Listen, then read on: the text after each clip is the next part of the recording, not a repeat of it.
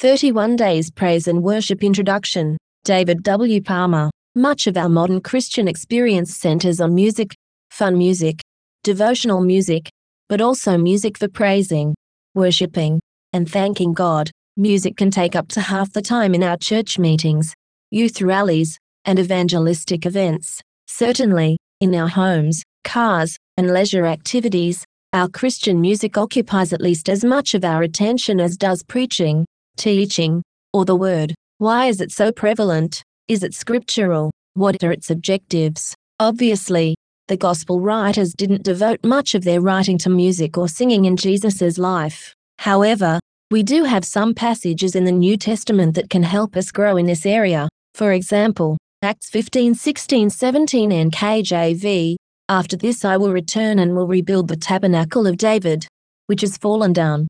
I will rebuild its ruins, and I will set it up, so that the rest of mankind may seek the Lord, even all the Gentiles who are called by my name, says the Lord who does all these things." In this passage, the elder James quoted from Amos where God says that he wants to restore David's fallen tabernacle in New Testament times. What is David's tabernacle? It was simply a tent that housed the Ark of the Covenant. God's Ark is symbolic of God's manifested glorious presence. Wanting to restore David's tabernacle speaks of the way God wants to house his manifested presence in our time.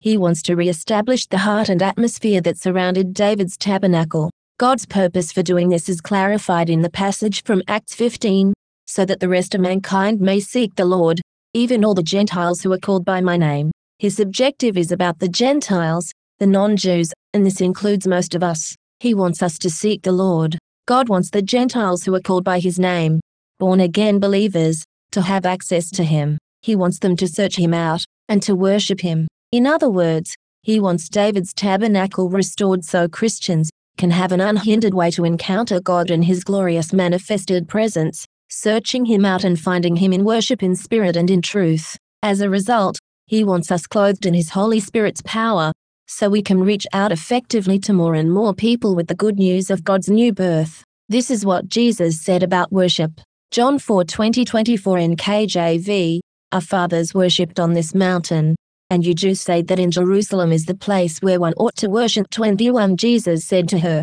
"Woman, believe me, the hour is coming when you will neither on this mountain, nor in Jerusalem, worship the Father." 22 You worship what you do not know. We know what we worship, for salvation is of the Jews. 23 But the hour is coming, and now is, when the true worshippers will worship the Father in spirit and truth, for the Father is seeking such to worship him. 24 God is spirit, and those who worship him must worship in spirit and truth.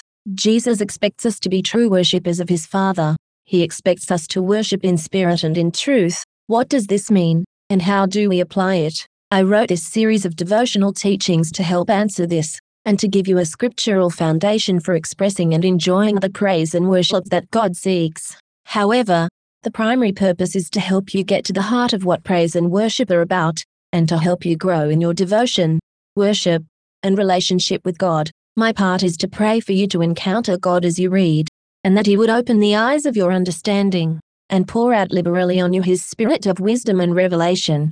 F1 16:21, David W. Palmer. 1. God seeks worshippers today. God desires true worshippers. They will serve him truly. Jesus has achieved immeasurable benefits for us through his death, resurrection, teaching, and exemplary life. Moreover, through his ongoing ministries, he is guaranteeing the availability of all he achieved for those who put their entire trust in God. However, Jesus has some expectations of us as well. He expects us to receive his new birth and the baptism of the Holy Spirit. He also expects us to pray, to love one another, and to look after the poor, etc. In the following passage, we see another of his expectations that he hopes we will fulfill. John 4:20-24 NKJV, "But the hour is coming, and now is, when the true worshippers will worship the Father in spirit and truth, for the Father is seeking such to worship him." God seeks worshippers, and Jesus wants us to fulfill that expectation. However, if we look at the first time Jesus mentions worship, we see that there is some warfare around this expectation. Matthew 4:9-10 NKJV, "And he said to him, All these things I will give you if you will fall down and worship me." 10. Then Jesus said to him, Away with you, Satan, for it is written, You shall worship the Lord your God, and him only you shall serve. From this, we see that much spiritual warfare centers around the fact that Satan also wants worship. This is borne out in the book of Revelation, where we see the end-time war for worship is played out, forcefully. Revelation 13:15 NKJV, He was granted power to give breath to the image of the beast, that the image of the beast should both speak and cause as many as would not worship the image of the beast to be killed. This obvious war for worshippers makes our choice clear. We either obey Jesus' expectation that we worship the Father in spirit and in truth, or we cower to the devil's intimidating manipulation to worship him. Sound familiar? On one hand, we have the choice of worshiping God, serving him only. This may endanger our temporal lives, but will ultimately lead to eternal worship of God in heaven. On the other hand, worshiping the devil and serving him and his worldly system will lead to eternity in hell. The choice is ours, and the choice is clear. We pray for God's grace to be his eternal worshippers in spirit and in truth. What about you? Will you willingly throw yourself wholeheartedly into Jesus' expectation that we worship Father in spirit and truth? If so, not only are you fulfilling what Father seeks, you are also fulfilling, and him only you shall serve. Yes, the one we worship, in spirit and truth, is also the one we will ultimately serve. If we invest time into actively coming to God, gazing into his face, and listening to him, we will see, perceive, hear, and know the works he has called us to walk in, and the grace we need to do them will be imparted to us at the same time. In other words, we will serve him, first with our spirits, then in the natural realm. Romans 1:9 NKJV, For God is my witness, whom I serve with my spirit in the gospel of his Son.